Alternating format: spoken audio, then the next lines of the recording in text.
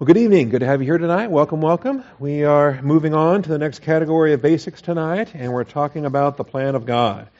And a subject that is deeper than you can imagine, a topic that plunges into the depths of things beyond imagination, and yet one that is very appropriate on a basic level to provide an introduction, to provide a big picture, an overview. A babe in Christ who was just saved this morning can get a handle on these principles. There's no reason why they can't. They have the Holy Spirit indwelling them as the Holy Spirit indwells all of us. And the doctrine of the plan of God, I think, is critical. Knowing His will, of course, is fundamental to walking in His will, to pleasing Him. The will of God is particular and focused as an element of the overall plan of God. And that's how I like to differentiate the concepts. All right, we talk about thelema with the will. We talk about boulemai or boule with the plan. And so sometimes the terms are used interchangeably. There's occasions where boule or boulemai can be rendered will or desire.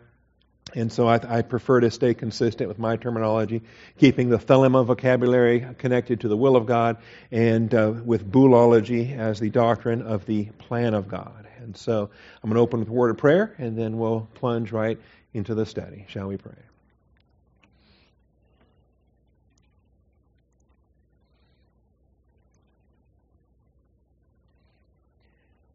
Almighty Father, we do come before you tonight thankful for your truth and thankful for the blessings that we have to study, to show ourselves approved.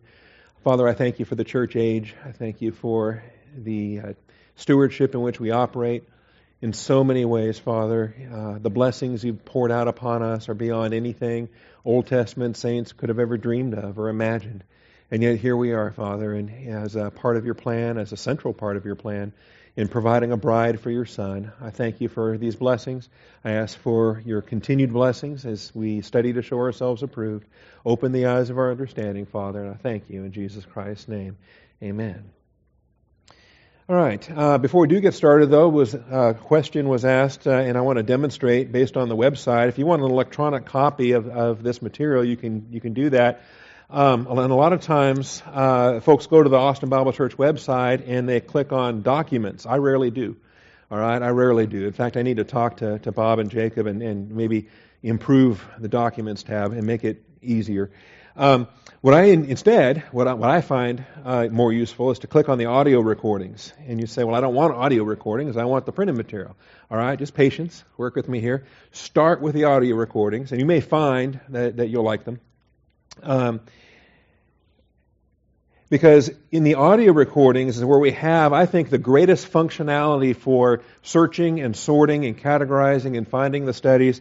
Particularly if you already know where you're looking for it, you just have to get there. So all the recordings that are presently going on are right there, including the most recent two from this morning, Galatians and Jeremiah.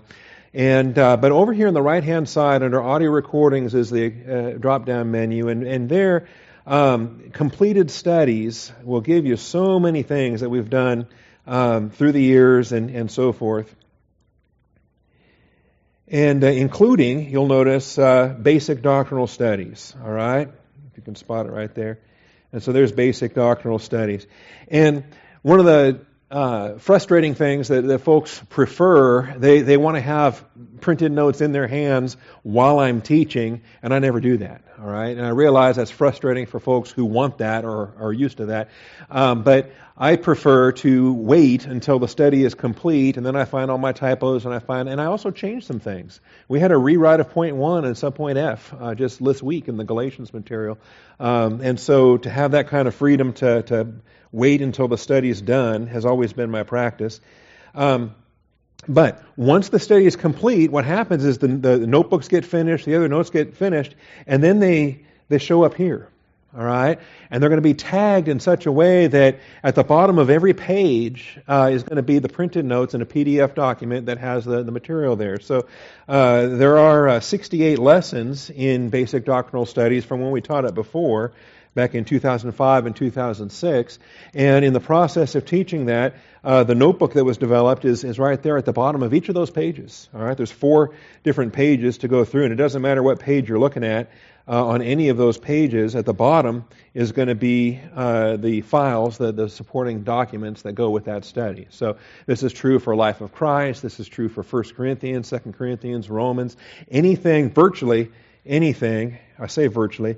If there's something that's a completed study that doesn't have documents with it, let me know, because my intention is to put them there, and there's no reason not to put them there once the study is complete. So the notebook is there. You can left-click it and it'll open in your browser window. You can right-click it and save as and get your own hard copy or your own local copy of the file.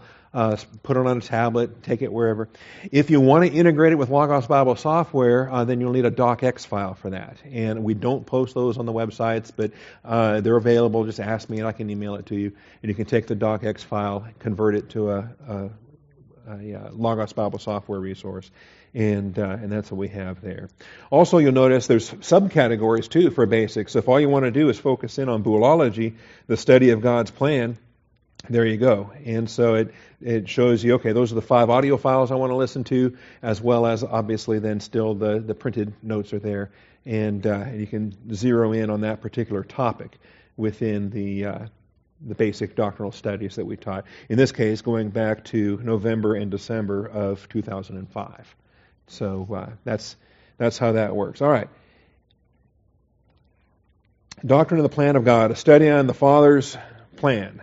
And a longer version of the plan of God would be His grace eternal plan of the ages for the maximum glorification of Jesus Christ. And John Eichmann and I, Pastor John Eichmann in Seattle, Washington, we like to tweak this title every so often, and we add different expressions to it. And I kind of tease him a little bit because every time he adds an expression, I say, well, I can add another expression, and we go back and forth adding expressions. But in any event, this is a grace plan. It is an eternal plan. The Father, Son, and Spirit agreed to it before time commenced, and so it precedes time and it exceeds time at the end. It is the eternal plan. It is a grace plan. And it is not about us. It's about Jesus Christ. It's the Father's good pleasure for all the fullness to dwell in Him. The Father designed everything to magnify the Son. And once it's all accomplished, we have a great omega moment when the Son Himself delivers the kingdom back to the Father, that God may be all in all. And so although it is the Father's good pleasure to glorify the Son for all eternity, it's also the Son's good pleasure to give credit to the Father for what the Father has designed and what the Father has provided for in this capacity. All right? And so it includes a lot of things. It includes the nature and description of the dispensations. And if you're not familiar with what dispensations are, you're going to get a good idea for that tonight and in upcoming classes. And basically, God has unfolded His plan. He's unfolded His purpose in a sequence of appointed stewards. A dispensation is an economy or a stewardship. And He has entrusted vested stewards with the responsibility to administer His plan and His program on earth. And the unfolding of this is what we're dealing with here tonight. God is the Father is the author of the plan. He works all things after the counsel of His will. That's Ephesians 1:11. Some of these are passages that we're familiar with and we've taught in previous classes. But we've obtained an inheritance, having been predestined according to His purpose, who works all things after the counsel of His will. And the counsel of His will deals with the boule, deals with His plan. Everything He has planned and everything He does is perfect in His eternal wisdom. His eternal purpose is the maximum glorification of Jesus Christ. And support for this, I think, is important. In John 5:23, in Philippians 2, verses 10 and 11, in Colossians 1, verses 18 and 19, and in Ephesians 1:10. You view a survey of these texts, and it's clear. The universe does not revolve around us, despite a lot of people's opinion that it does. All right. When you really dig into the text, you find out that it's not me-centric, it's not man-centric, it's not even humanity-centric. It's Jesus Christ-centric. And the exaltation of humanity comes by virtue of Jesus Christ in his hypostatic union, being undiminished deity and true humanity, united together in one person forever. That's why humanity is exalted above the angels, when it comes right down to it. So in John 5:23, that all will honor the Son even as they honor the Father. He who does not honor the Son does not honor the Father who sent him. Philippians 2, verses 10 and 11. At the name of Jesus, every knee will bow. Every knee will bow. All right? Even the unbelievers, before they're cast into the lake of fire for all eternity, they will bend the knee. It is not optional at the great white throne judgment. Notice, those who are in heaven and on earth and under the earth. Pay attention to that, all right? Because that's a multidimensional definition of everything. And it's useful to understand the multidimensional definition of everything. It's in the heavens, on the earth, and under the earth. Until a point of time is coming when there will no longer be an under the earth. And it's remarkable when the lake of fire is sealed off for all eternity, when the lake of fire is sealed off, from our perspective, then, the multidimensional definition of everything will omit that under-the-earth statement. In Ephesians 1:10, the fullness of time is the summing up of all things in Christ, things in the heavens and things on the earth. And there's no mention in Ephesians 1:10 about under the earth, like we have here in Philippians chapter 2. And that's extraordinary. That is absolutely vital to pay attention to that, because this demonstrates the glories of the Father and the Son beyond the point of time when sin and death and rebellion and all the evil is locked away forever, sealed away forever. And the under-the-earth dimension is not even mentioned again in the multidimensional reference to all things. So we'll deal with that as well. So that every tongue will confess that Jesus Christ is Lord, to the glory of God the Father. Because the Father designed this plan, when this is fulfilled, yes, the Son is celebrated, yes, the Son is glorified, but also the Father is glorified because He's the one that put this plan into effect. Colossians 1, verses 18 and 19. He is the head of the body, the church. I'm going to back up a little bit as well, because we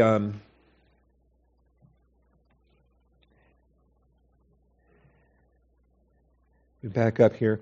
It's in Christ that we have redemption, the forgiveness of sins. He, that's Christ, is the image of the invisible God, the firstborn of all creation. And there's an expression there that, again, takes us into the depths of things. And we're not going to plunge into all those depths tonight. We're keeping this basic, but just understand there are things to study related to this as the firstborn of all creation. For by Him all things were created, both in the heavens and on earth, visible and invisible. Whether thrones or dominions or rulers or authorities, all things have been created through Him, notice, and for Him. And for Him. We better have a Christological perspective because the Father is revolving everything around His Son. And when we're on board with that plan and program, we're fellow workers with God the Father. When we're not on board with that program, if we're magnifying ourselves or if we're selfishly ignoring Christ or other things, to the extent that we fail to glorify Christ, we are departing from the will of the Father. We are stepping away from our role as God the Father's fellow workers. He is before all things, and in Him all things hold together. That's verse 17. That's why I'm not so worked up about the end of the world or global warming or all these other things. And there's unbelievers are in a tizzy a lot of times trying to save the planet and trying to do all this other stuff. Well, Jesus Christ created it and Jesus Christ upholds it. He sustains it. He upholds all things by the word of His power, we're told. Everything is in reserve for judgment anyway. When you talk about global warming, how about intergalactic universal warming when all the universe is consumed? The elements themselves are consumed with great heat. In any way. Verse 19, for it was the Father's good pleasure. Did I miss verse 18? All right. Verse 18, He is the head of the body, the church. He is the beginning, the firstborn from the dead, so that He Himself will come to have first place in everything. Okay? The firstborn of all creation, the firstborn from the dead, the first resurrection unto glory. Every Old Testament resurrection was technically not even a resurrection. It was a resuscitation to human mortality. And they were restored to their physical life and then subsequently died again. All right, and even in the Gospels, the miracles Jesus performed, Lazarus and the widow's son and so forth, they were physically resuscitated to physical life, but they died again. See, Jesus was the first resurrection unto glory, or a resurrection unto eternal life. For it is the Father's good pleasure for all the fullness to dwell in Him. See, the plan of God centers on Christ, not on us. The fact that we get saved is almost a side effect. I say almost, all right? A side effect. It is the Father remedying what He knew would be the inevitable fall and creating volitional beings. And so He creates a plan for redemption to remedy the fall, and yet the plan isn't centered in that. The plan is centered in glorifying His Son. And so we can be thankful that saving us is a part of that plan. All right, Ephesians 1:10. Ephesians 1:10, and this takes center stage in the Plan of God reader. This takes center stage in a lot of concepts here connected to the plan of God. And it's in the midst of a very long sentence, and so we got to back up slightly. But everything that we have in Christ, every spiritual blessing that we have in the heavenly places in Christ is featured right here in Ephesians chapter 1. And this is why we say, "Blessed be the God and Father of our Lord Jesus Christ, who has blessed us with every spiritual blessing in the heavenly places in Christ." That is verse 3, and that verse right there takes months and years and study and worship and prayer, and I mean, there's just so much in there to unfold. But it's everything. It's every spiritual blessing in the heavenly places in Christ. And we get that up front. We get that at the moment of our salvation. We get that by virtue of being baptized in a union with Jesus Christ. We are one with Christ, so we are given everything. This is so extraordinary. Remember, He's the heir of all things, and we're fellow heirs with Jesus Christ. So to have this up front, realizing that we're not a bunch of do-gooders trying to earn favor. We're not trying. It's not legalism. It's not trying to earn these things. We're given them up front. We want to walk accordingly in reflection of that, in appreciation of that. All right, just as He chose us before the foundation of the world, that we would be holy and blameless before Him in love. He predestined us to adoption as sons through Jesus Christ to Himself, according to the kind intention of His will. Now you'll note, how much of this do we include in basics? Okay? Do we include predestination and foreknowledge and election, all these things?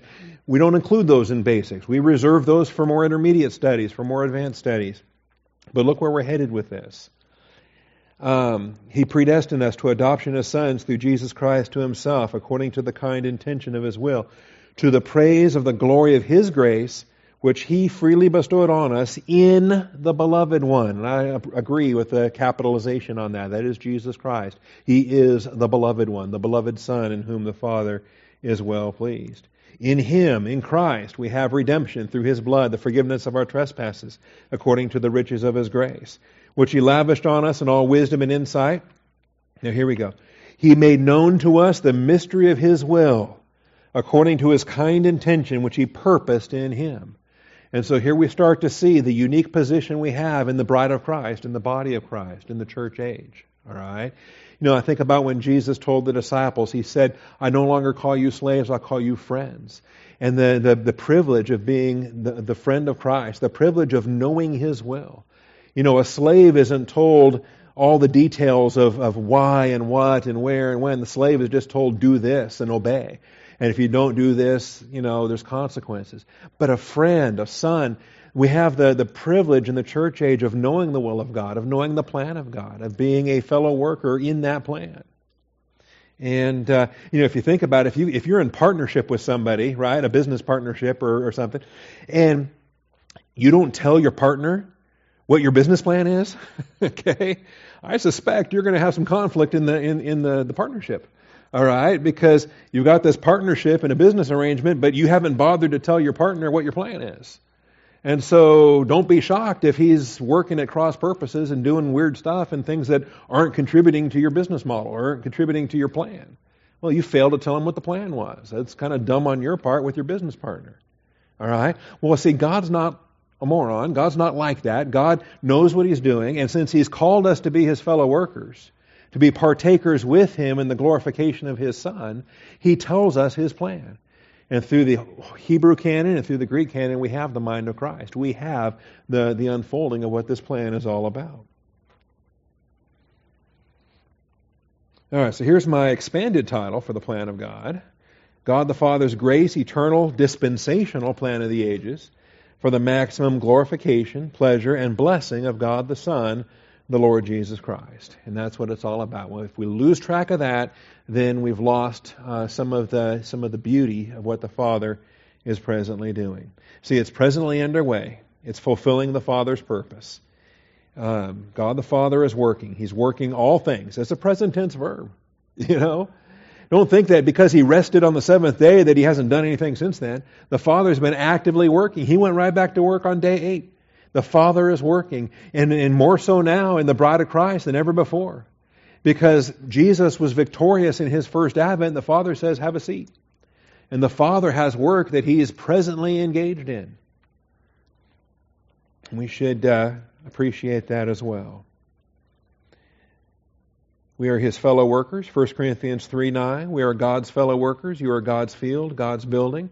And the metaphors here are both agricultural and construction, related to what we do as God's fellow workers. We're building up the body of Christ. We're edifying our brothers and our sisters. And if there's something we do that's edifying, then it's profitable. If it's not edifying, it might be lawful, but it's not profitable. See, we're told all is lawful, but not all is profitable. All is lawful, but not everything edifies. And that's the definition. If it's edifying, it's profitable. And that's what we should be here for. We should be here to be building one another up and not cheating, not cutting corners, not skimping on the building materials. See, if we're pouring into them our best, represented by gold, silver, and precious stones, if we're pouring all of our worthiness into them, we do so not because they earn it or they deserve it, but because Christ deserves it. It's our good pleasure to bless Christ as we edify one another. And if we're going to cheat on the materials, the fire will show it. Because at the judgment seat of Christ, the fire will hit it and all of our work will be evaluated on that basis. So there's your 2-minute version of 1 Corinthians chapter 3. We are God's fellow workers. We must therefore be adjusted to the Father's plan. Proverbs 19:21. Many plans are in a man's heart, but the counsel of the Lord will stand. Quit trying to make up our own plan. Let's get on board His plan. His is the one that's been in effect since Alpha, and it's not changed yet. It's not going to change. It's going to accomplish everything it's designed for up until Omega. Get on board His plan. See. And I love that. I love quoting you ever see the old Hunt for Red October? With, great movie, right? And anyway, besides the fact that Baldwin was in it. But, Sean Connery did a great job, and other actors did a great job. But you remember that moment? Because Jack Ryan is, and actually Baldwin was okay in that role. I'll give him that. But Jack Ryan spent all this time trying to figure out a plan. Trying to figure out how to get all the people off the submarine so he could steal the submarine, right? But then it dawned on him. He's in the shower and it finally just hits him like a ton of bricks. He says, wait a minute. Ramius already has this planned out. He says he has a plan already. He has to have a plan already. And it was such a big relief to him. The pressure was off because he realized, I don't have to come up with a plan. I just have to figure out what his plan is and get on board. See? And that right there, I don't know if Tom Clancy realized it or the movie producers realized it, but they were illustrating the Christian way of life. They were illustrating boolology. We don't have to create the plan. God the Father has already done that. Jesus Christ has already executed much of it. We just have to get on board with our role as the bride of Christ to continue the unfolding of that plan in our day and age. That's what it's about. God's purpose is for all things to work together for good, to those who love God, to those who are called according to His purpose. Notice He has a purpose. And again, we have another text that goes into realms of predestination and foreknowledge and all these things in more advanced levels than we're going to get into tonight. All right, God has unfolded His plan, and through a variety of vested stewards. And even before humanity, there was angelity, and the angels had a stewardship, and they rebelled. Satan and a third of the angels rebelled, and that stewardship ended in failure. Then with Adam, we have a human stewardship, and the Gentile stewardship that unfolded from Adam to Abraham. They had responsibilities, and they failed. All right, we have the flood, we have Tower of Babel, we have every one of these stewardships ends in failure, ends in judgment. Even the millennium is going to end in a failure. All right, but the fullness of time will not. The new heavens and new earth will end victoriously. It'll be the first ever stewardship that ends in victory and in glory. And so Jesus Christ delivers the kingdom to the Father, and we cross into eternity future after that. So this progressive unfolding began with the angels, progressed to the creation of man in Adam, then the race and nation of Israel, and presently the unfolding plan of God is revealed through the church. And so understanding the basic outline of this dispensational progression is an important part of Boolology.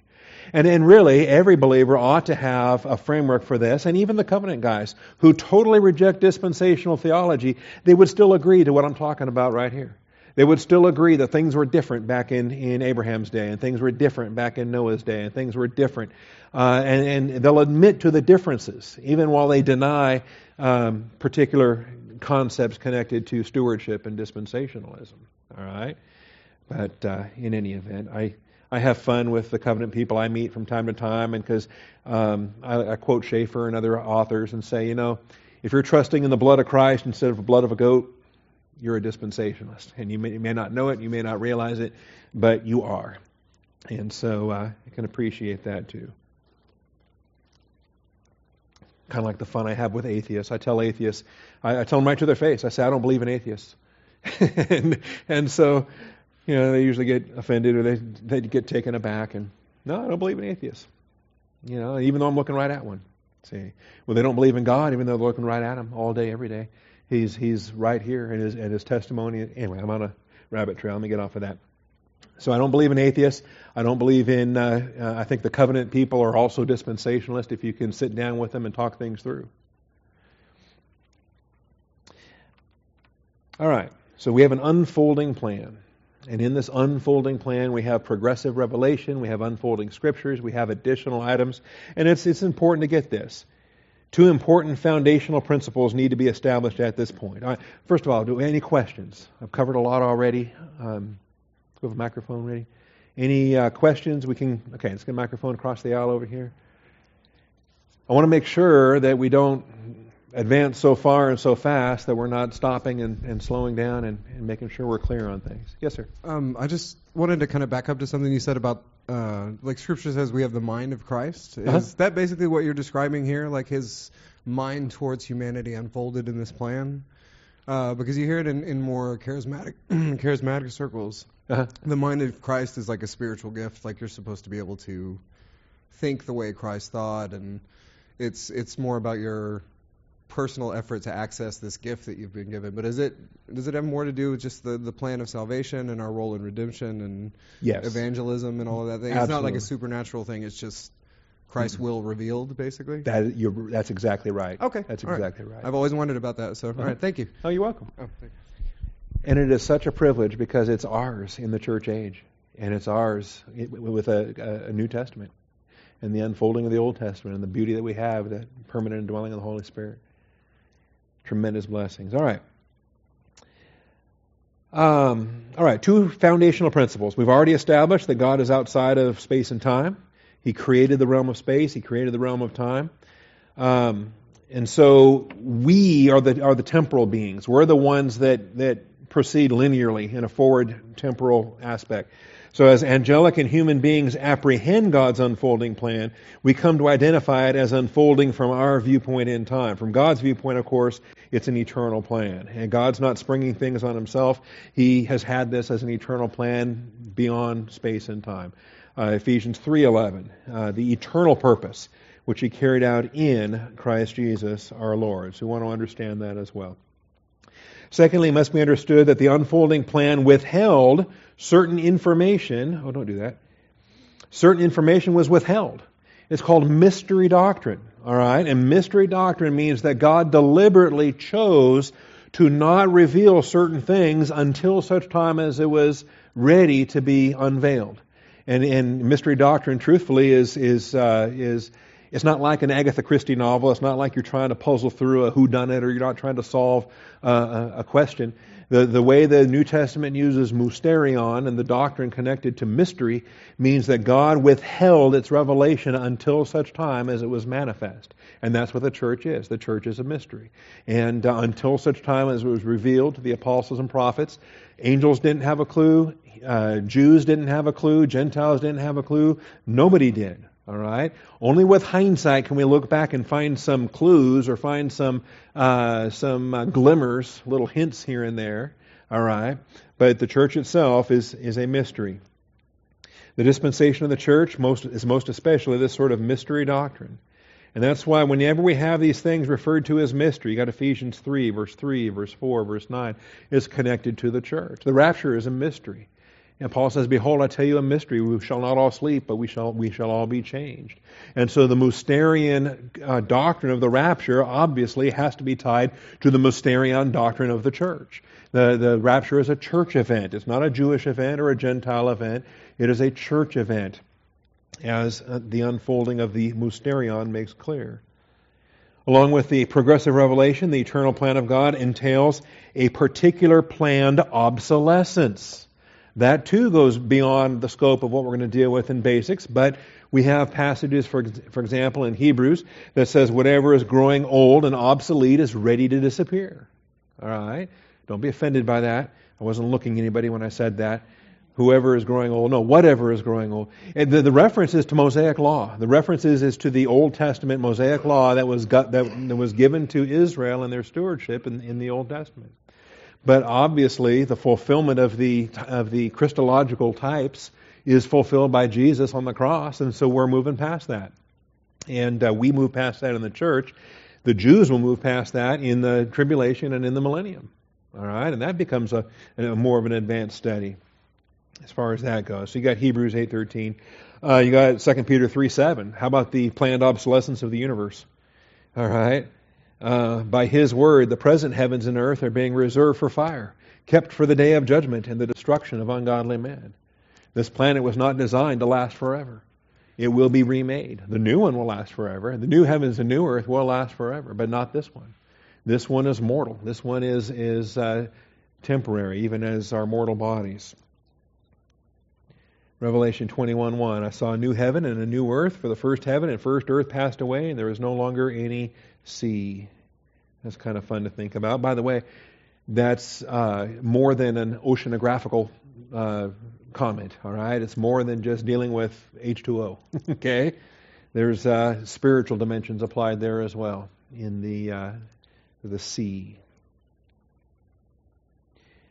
All right, there are certain passages that are mile markers. Quit doing that. Certain passages are mile markers, so to speak, providing vital assistance in diagramming the plan of God from Alpha to Omega. And these are passages that jump out. These are passages I'm constantly referring to, and they're powerful in my mind. This morning we had one of them, by the way, Daniel chapter 9. You know, I don't know why more people don't pay attention to Daniel chapter 9. It's critical in the 70 weeks of Daniel and in the Father's plan for Israel and how only 69 of them are fulfilled as of now. There's one that's yet remaining. And God is faithful. That one must be fulfilled. Ephesians 1:10 we looked at already. It's the end game objective. The end game objective. And actually I stopped reading before we got to this, didn't I? Verse 9, He made known to us the mystery of His will according to His kind intention which He purposed in Him. And then, notice, with a view to an administration suitable to the fullness of the times. That administration there is the dispensation of the fullness of times. The Greek word is oikonomia. It refers to the economy, the stewardship, the dispensation, the administration. We've got all these English terms for this concept, and it's vital that we recognize this. All right? And every one of these English renderings is useful because I think it shows us a facet of what the oikonomia is all about. With a view. With a view. Do you ever take your eye off the ball? Do you ever lose sight of the long-term plan? God doesn't. You know, there's quite frequently, we as finite beings, okay, I'll just preach to myself. I lose track of the big picture. And I get wrapped up in little things, and I get sidetracked, and I get, squirrel. Like a dog, It's so easy to just to lose focus and to lose that big picture. God never does. God the Father never does. With a view, He never loses track of this. So when He was unfolding the plan for the angels, the plan for the Gentiles, the plan for the Jews, the plan for the church, He's never lost track of the fact there's a coming tribulation, there's a coming millennium, but He's always kept His view on the new heavens and new earth, on the administration suitable to the fullness of times. This is not the millennium. All right? Schaeffer says it's the millennium. Schofield says it's the millennium. I beg to differ. All right? It is the fullness of the times. It is the summing up of all things in Christ. The millennium is 1,000 years of simmering rebellion against Jesus Christ. It's feigned obedience to Jesus Christ. It's the nations gnashing their teeth and devising a plan against Jesus Christ while He who sits in the heavens laughs. It is a rod of iron. It's not a pleasant reign for Jesus Christ for that 1,000 years. It's, in many respects, it's an occupational government over a conquered territory.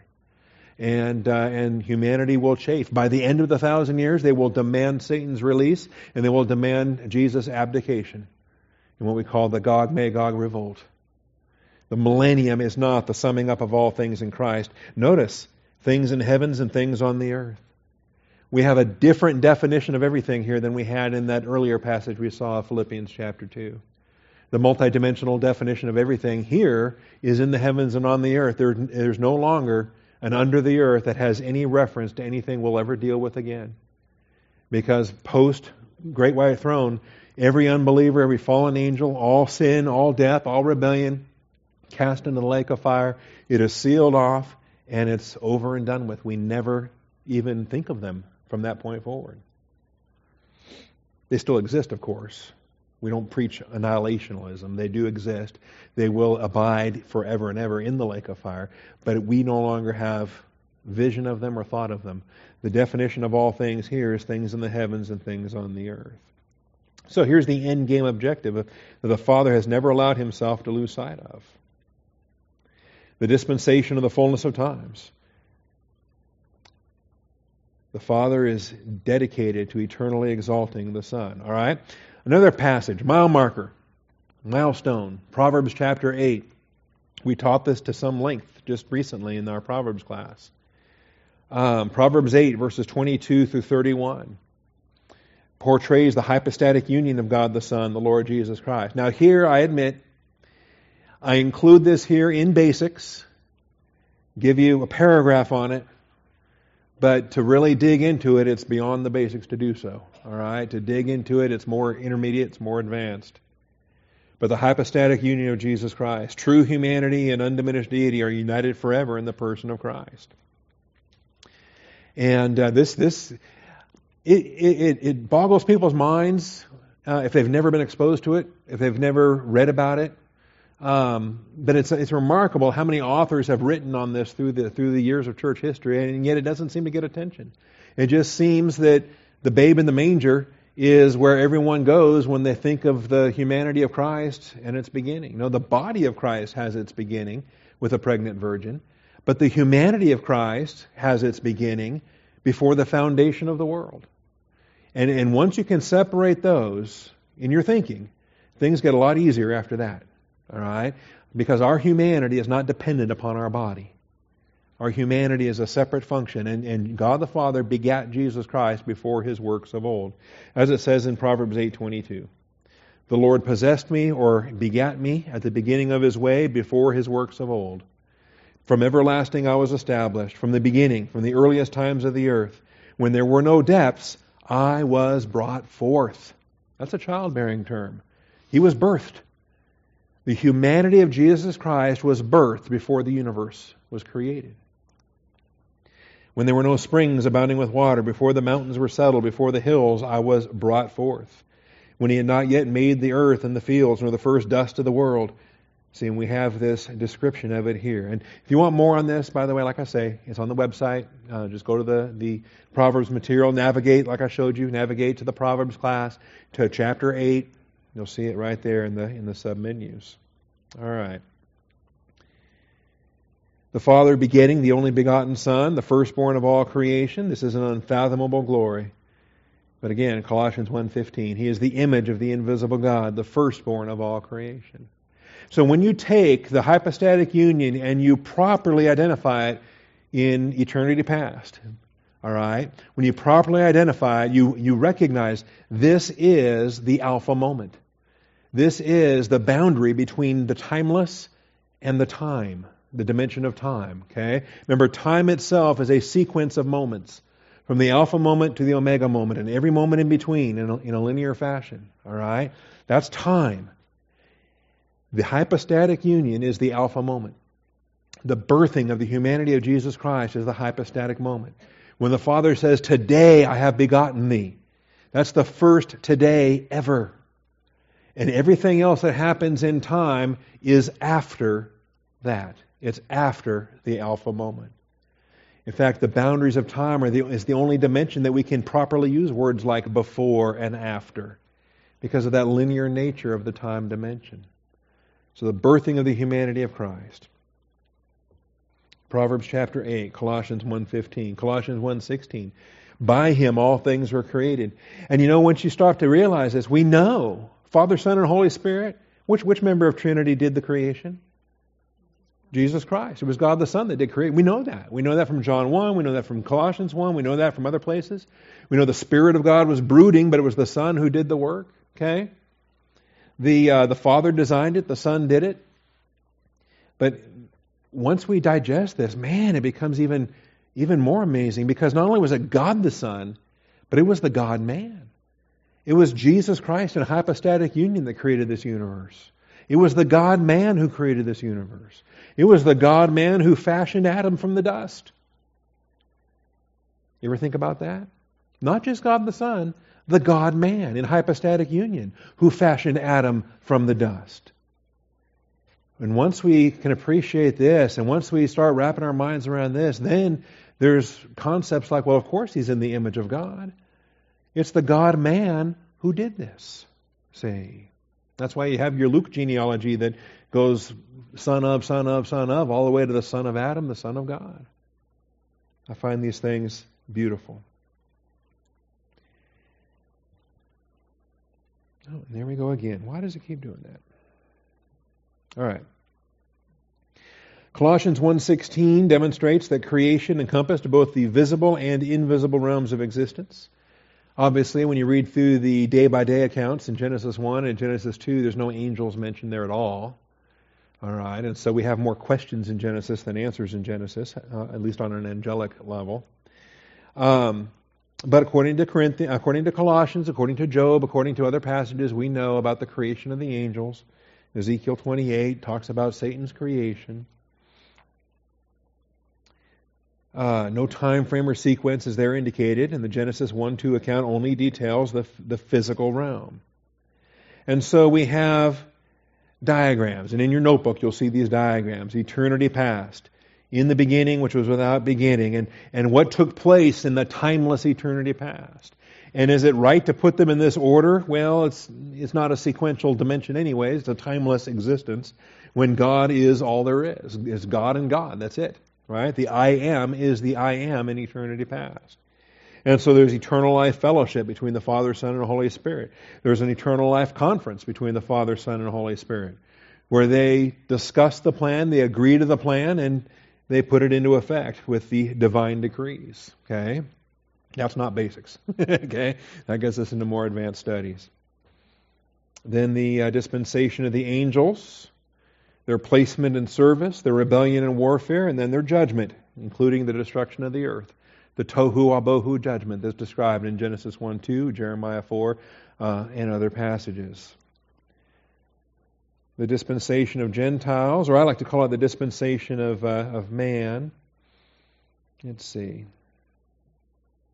Oh, you know what? I've got to scroll to the right, don't I, for some of these? Nope. I might be missing some of these. An outline for the creative ages. There's more than just those three. I'm missing them in my outline here. You'll have them in your notebook. But the dispensation of Alpha and the creative ages, the creation of the humanity of Jesus Christ, the creation of the heavens, creation of the heavenly host, the creation of the earth. There's aspects there that we want to study and we want to be familiar with. All right? By the way, Job 38 is obvious. Before the earth comes about, God gathers an audience. And to me, it's sad that the Answers in Genesis people and other people, I'm not picking on one organization, but a whole lot of people never pay attention to the angels. And I think they create more problems for themselves than they solve by ignoring huge sections of Scripture. But Job 38 is undeniable that angels are on hand when God creates the earth. The morning stars sang together, and all the sons of God shouted for joy. This is part of his rebuke where he says, where were you, Job, when I did all this? You weren't there. Okay, the angels were, but you weren't there. Gird up your loins like a man. I will ask you, you instruct me. Where were you when I laid the foundation of the earth? Tell me if you have understanding. Who set its measurements, since you know? Who stretched the line on it? On what were its bases sunk? Who laid its cornerstone? And then, boy, those descriptions are interesting too. I think Job was likely in the building business himself. He was the greatest of all the men of the East. And in that era, that meant he was a builder. That meant that he was responsible for cities. He was responsible for any number of things. Clarence Larkin believed that Job built the Great Pyramid. That Job was the designer and architect and builder of the Great Pyramid. And if so, I wasn't there, I don't know. But if so, it's an interesting theory. And if Clarence Larkin is correct, then this rebuke here is extraordinary. Because this rebuke here seems to describe a pyramid that has plural bases, that has a stretched plumb line, that has a capstone, better rendering than cornerstone in verse 6. And so if Job is all proud of the great pyramid that he built, God says, well, I built something too. It's called the earth. But he uses a pyramid motif to rebuke Job in this passage. Anyway, Larkin thought that was noteworthy and felt that it gave evidence to his theory. And who knows. But the point being, when it was all done, God had an audience, and they looked at that, and they went, wow. And they started singing. So the morning stars sang together, and all the sons of God shouted for joy. It is undeniable that angels were on hand to witness the creation of the earth. So when we go back to Genesis and we read, in the beginning God created the heavens and the earth, we know there's more questions in Genesis than answers in Genesis. There's more to it that's not detailed in those verses. And that's fine. I don't have a problem with it. It's these other folks that have a problem with it. All right? They're the ones that have a deficiency in reconciling Scripture with Scripture. I prefer to put all the evidence together and have a comprehensive understanding. Also, Isaiah 45:18 demonstrates the earth was not created tohu. Thus says the Lord who created the heavens, He is God who formed the earth and made it. He established it. He did not create it a tohu, a waste place. He formed it to be inhabited. The earth was not originally created tohu. So how does it end up tohu wabohu in Genesis 1:2? The earth was tohu and was tohu wabohu, formless and void in Genesis 1:2. Well, how did that happen? Because this verse says it wasn't created that way. Jeremiah 4 tells us why, because of the warfare and the rebellion and the angelic fall. That's what that's what brought down the cities, and that's what laid the earth tohu wabohu. We saw that a while back in Jeremiah chapter 4. All right.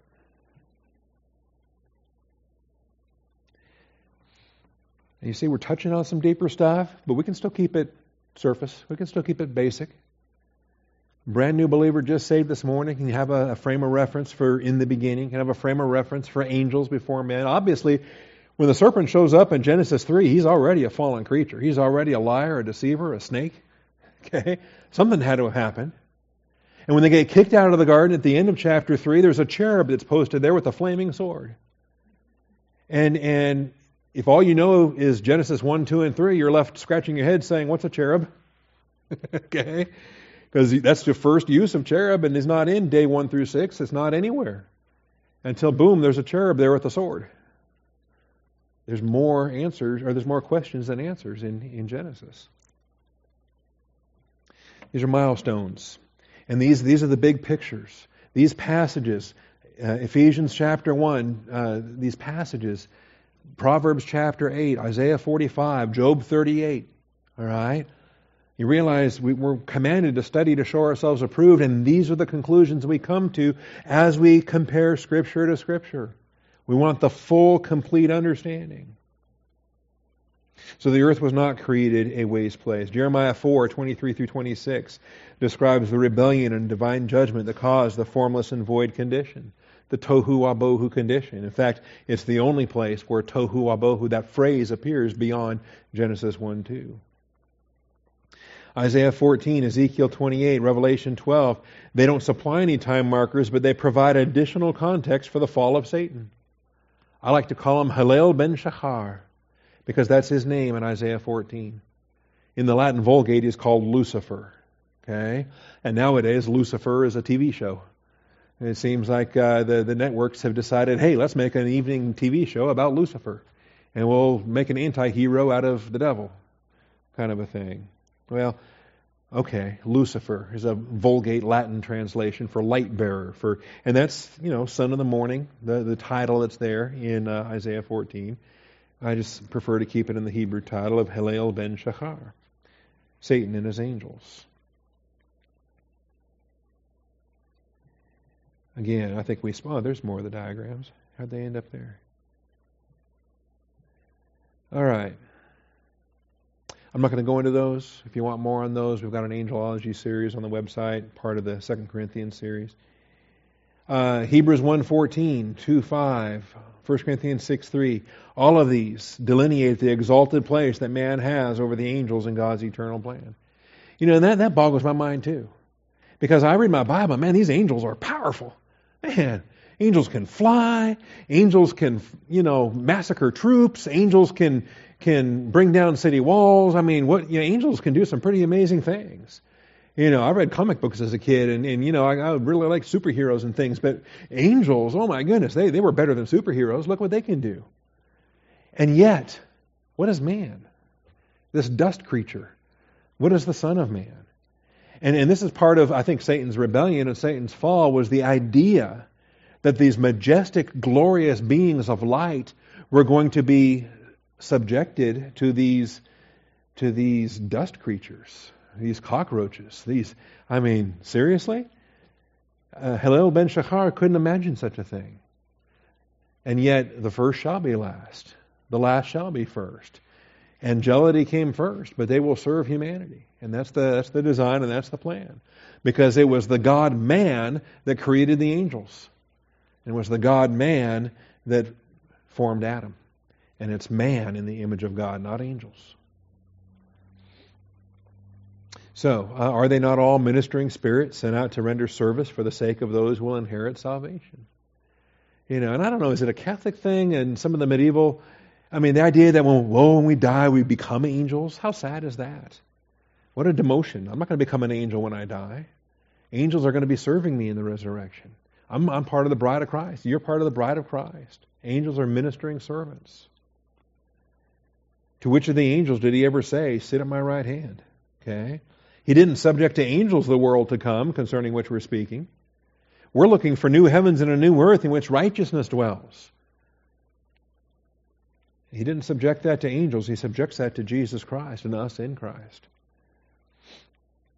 Yeah, what is man that you remember him, or the Son of Man that you're concerned about him? You have made him for a little while lower than the angels. And if you ever want to do some more advanced studies on this, study the fall of Satan. Study his 5 I will. Study his self-promotion, his arrogance. And you'll find patterns there that underlie all of our rebellion too, all of our sin. But in all of his arrogance, it was always about, I will do this, I will do this, I will do this. It was all about how great he was. I will be like the Most High God is how it ends. And he's not content with his level. He wants to ascend and take God's place. And so what does God do? God descends, not only to Satan's level, but he's made for a while lower than the angels. Isn't that a beautiful thing? With God, angels, man, in that hierarchy, angels are higher than man presently, but lower than God. Satan wanted to exalt himself above to God's level. So what does God do? He comes down, not to angelic level, he comes even lower. He's found in the likeness of man. He's born of a virgin. He takes on the body of dust. What a glory. We're going to judge the angels. 1 Corinthians 6:3. Do you not know that we will judge angels? How much more matters of this life?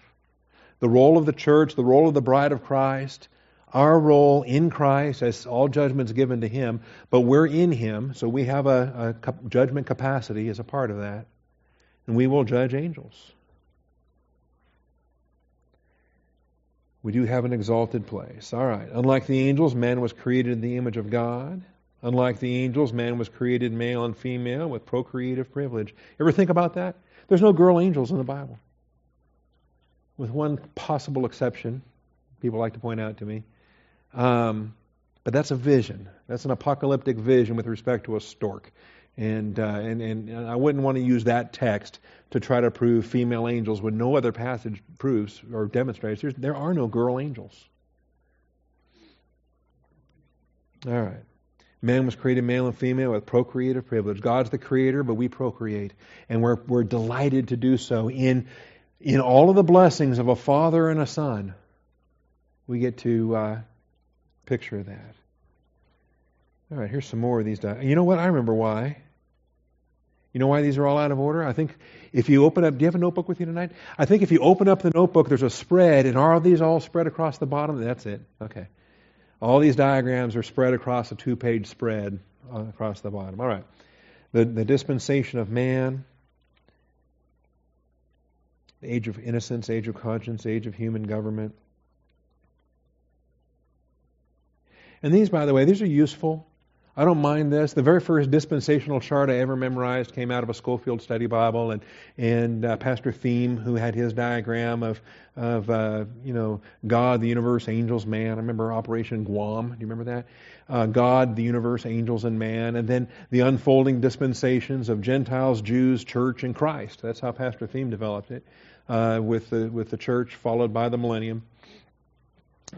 Good diagrams, good schematics, just to keep the things in perspective. All right. You know what? I think this might be a good place to stop, actually. We're right on a hinge. I want to talk about the Gentiles. I want to talk about the Jews. And then I want to talk about the church, which is neither Jew nor Gentile, or both Jew and Gentile. Okay? Neither or, both and. The body of Christ is comprised in our stewardship of born-again individuals. So I'm going to go ahead and stop here. I'm like 5 minutes early, but it's a good stopping place. Any questions? Any thoughts on all of this? All right, let's get a microphone here.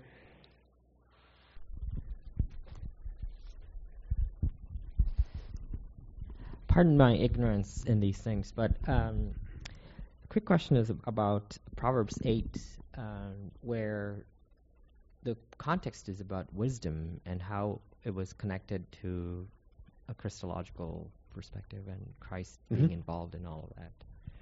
Because how did you draw the conclusion that it was the passage was about Christ? Is the right. Yeah. A lot of times it's looked at as being wisdom personified or an attribute of God and God's wisdom in that sense.